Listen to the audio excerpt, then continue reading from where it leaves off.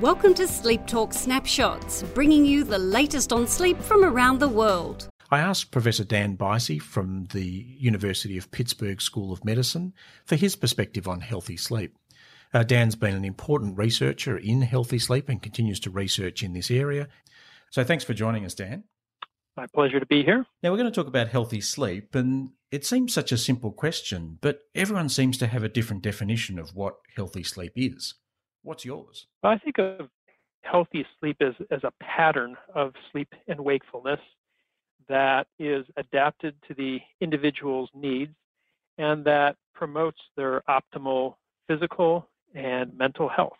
So why is it so important to try and define healthy sleep? Well, I think that it's really critical because defining healthy sleep gives us a target to aim for. It gives individuals a target that they can aim for in their personal lives. It gives healthcare providers a target to recommend to their patients. And it gives policymakers something to shoot for in terms of promoting the broader health of populations at large. I think that defining healthy sleep can be a little bit tricky because since each of us sleep every day, it's easy to sort of gloss over it and not give it much thought. But I think that it really does warrant our attention. Yeah, and that definition you talked about is so different often from how we approach things as health professionals. Mm-hmm. You know, we're often just in the, treat disorders and then job's done. Right. And do you think, it's a bit of a challenge for us? How do you think we're going to get out of that framework of thinking about sleep? Well, I certainly think that it's important and relevant to think about particular sleep disorders. In the medical profession, what we mainly spend our time doing is treating disorders. And certainly the history of sleep medicine has been one of showing us that sleep disorders have important consequences for our health. Just to take two very common examples, insomnia and sleep apnea, we know that these conditions are associated with adverse long-term outcomes, including cardiovascular disease and even mortality. Things like onset of depression are related to these disorders. So I don't want to minimize the importance of identifying those conditions. The problem, I think, is that sleep is something that everyone does every day of their life, or nearly every day of their life. And sleep disorders only covers a relatively small percent of the population. So while sleep apnea is important to identify, I think the really interesting question from a sleep health perspective is how can every individual in the population maximize their sleep to promote the greatest degree of mental and physical health? Now, in that perspective, people have also gathered a lot of information. We know, for instance, that short sleep duration, as reported by people in the population, is again related to a range of poor health outcomes, ranging from depression to obesity to diabetes to cardiovascular disease, and again, even mortality. So that's sleep duration. The problem, I think, is that if we equate our sleep health only to sleep duration, then we're missing a lot of aspects of sleep that are also important. So as an example, we also know that, quite aside from sleep duration, that a person's perception of their sleep quality is related to all sorts of health outcomes. We know that the timing of sleep is related to all sorts of health outcomes. And furthermore, we know that our sleep is not characterized by just one dimension at a time. So it's not that we have a certain amount of sleep every day. It's that we have a certain amount of sleep of a certain quality at a certain time every day. And we know that our sleep may be regular every day of the week, or it may differ every day of the week. So I think the real key concept of sleep health is that we need to simultaneously consider all of those dimensions of sleep, and all of those dimensions together are what defines optimal sleep health and what promotes our optimal physical and mental health. Yeah, I really love that. But it does go way beyond often what we would normally think of in our clinical practice. Right. And it's a bit of a challenge then to us in the field to keep moving forward and to shift those. It is, but I think in some ways it's also consistent with what medicine can do in more of a public health or a health promotion framework. So consider, for instance, in a different field in cardiology, that identifying people who have congestive heart failure, identifying people who have had a myocardial infarction is very, very important. We need to identify those cases and we need to treat those cases. But the fact is that the majority of the population does not have congestive heart failure and the majority of the population has not had a myocardial infarction. That does not mean that the cardiovascular health of all those other people is optimal. So just as people have tried to promote optimal cardiovascular health, I think the challenge for those of us in sleep medicine is not only to identify sleep disorders, but to help promote optimal sleep health. Yeah, and when I talk to people about sleep, if I'm running workshops and sort of really ask groups of people what they think good sleep is or what they think healthy sleep is, in actual fact, it's never about the sleep disorders. It's always about how it feels and sometimes about what a bed partner might see or the functional outcome, is it restorative for them and allow them to have good health? Yeah, the public's in that space. Often we're not quite in that space, so we need to sort of move forward with that. That's right. Now, I was interested, in your paper in Sleep in 2014, you proposed a scale to measure sleep health. Mm-hmm. Can you just talk us through the different domains in that scale? First of all, I guess I would say that the important thing is to reiterate, as I've already said, that sleep is not just one dimension. Good sleep is really an aggregate of multiple dimensions. And in my paper, I had proposed 5 dimensions. I've already sprouted another one, though.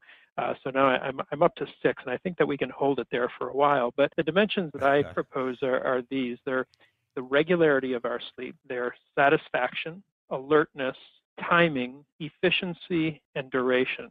So the acronym currently is RU stated. RU is for regularity, S is satisfaction, A is alertness, T is timing, E is efficiency, and D is duration. You got to come up with something that starts with U. You need your 7th criteria. I'll work on that. So we're working with those currently 6 dimensions, although maybe I'll need to expand it to 7. But something else that I think that I'd like to emphasize is that those 7 dimensions can be measured a number of ways. So certainly people can report on each of those dimensions. You can either, just report kind of what your general habitual pattern is, but we can also measure people's sleep on a day-to-day basis through self-report with something like a sleep log or sleep diary. Many of these dimensions are also accessible to objective measures such as actigraphy or motion detectors, very similar to the type that are available in personal monitoring devices like Fitbits and so forth. And some of these dimensions of sleep are even amenable to measurement with measures such as a sleep study or polysomnography. So one of the things I like about this way of thinking about sleep health is that we actually can measure it through self-report, through behavior, and through physiology. Yeah, I really like that too. And being able to try and quantify sleep health rather than it being this nebulous, intangible sort of thing. And we feel you're functioning okay, well, sleep must be okay because you're feeling okay. Yeah, and I think that, the previous research that people in our field have done has really pointed the way to what some of the optimal variables may be for each of these dimensions. So, for instance, in terms of sleep duration, to take the one that has received the most attention in the literature, we have a pretty good idea that for adults, most adults have the lowest health risk when they get something like 7 to 9 hours of sleep at night. So we can sort of distinguish that good sleep health probably includes a duration of sleep between 7 and 9 hours. So we know that we see health risks start to increase with as little as 6 hours of sleep at night and certainly with 4. But also on the other end, that sleep durations that are too long are also associated with poor health outcomes. So again, with these different dimensions, it's not completely guesswork as to what the ideal parameter is. To take one other example, for people who are not night shift workers. We know that in the population, the middle point of our sleep typically occurs between the hours of 2 o'clock a.m. and 4 o'clock a.m. So if a person's sleep is not centered on approximately 3 o'clock a.m., then they may suffer health risks associated with sleep that's too early or too late. In terms of the efficiency of sleep, again, some health risks go up when a person takes longer than, say, 30 minutes to either fall asleep or 30 minutes of wakefulness in the middle of the night. So again, my point is that the previous work that people have done has actually pointed us to what may be more or less optimal values for each of these different parameters.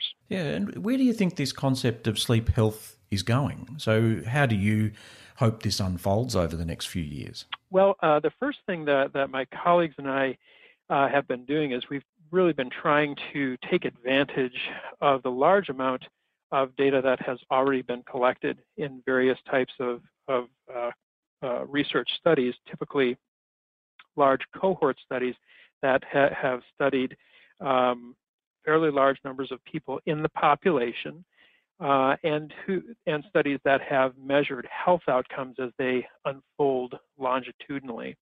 So what we plan to do is to look at some of those health cohorts to kind of retrospectively define for each individual how they were doing on each of these different sleep health dimensions, and then to look at their follow-up data to see if indeed better sleep health was associated with better outcomes and if worse sleep health was associated with worse outcomes. Yeah, that's great. And it'd be helpful if we can have that sort of data and even show third-party payers like insurers and governments that investing in sleep health actually will produce dividends and increase the health of the population. And I think from the health payers and providers perspective too, one of the things that this approach adds is that it really can be added on top of kind of the more what I would call the sleep medicine approach. That is, you may identify a person who has sleep apnea, and by all means, that person needs positive airway pressure to treat their sleep apnea, but that treatment doesn't guarantee that they have good sleep health. So if that person is using their CPAP but still only getting 4 hours of time in bed at night, or if they're not going to bed until 4 in the morning, their health may still be at risk on the basis of sleep. So we can kind of add this sleep health promotion aspect on top of the treatment for their sleep disorder. So it's really just kind of an orthogonal, an independent way of thinking about our sleep. Great. Thanks very much for that, Dan, and thanks for challenging us on our concepts of what we really think of and what we're trying to shoot for with healthy sleep. Great. For the A to Z of sleeping well, head to the Hub, sleephub.com.au. This podcast is not intended as a substitute for your own independent health professional's advice, diagnosis or treatment. Always seek the advice of your physician or other qualified health provider within your country or place of residency with any questions you may have regarding a medical condition.